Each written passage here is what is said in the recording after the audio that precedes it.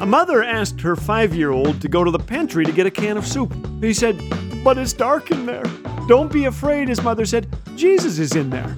So the little guy peered into the dark pantry and shouted, "Jesus, can you get me a can of soup?" Kids are not alone in the fear department. In the book of Judges, God appears to Gideon, calling him a mighty warrior. Wow, Gideon says, "Who, me? My clan is the weakest in Manasseh. I'm the runt of the litter."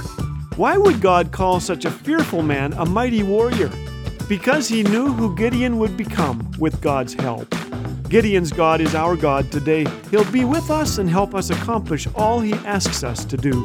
So, let's go get that can of soup. This is Laugh Again with Phil Callaway. If you'd like to hear the regular daily program or discover all things Laugh Again, visit us at laughagain.ca. Laugh Again, truth bringing laughter to life.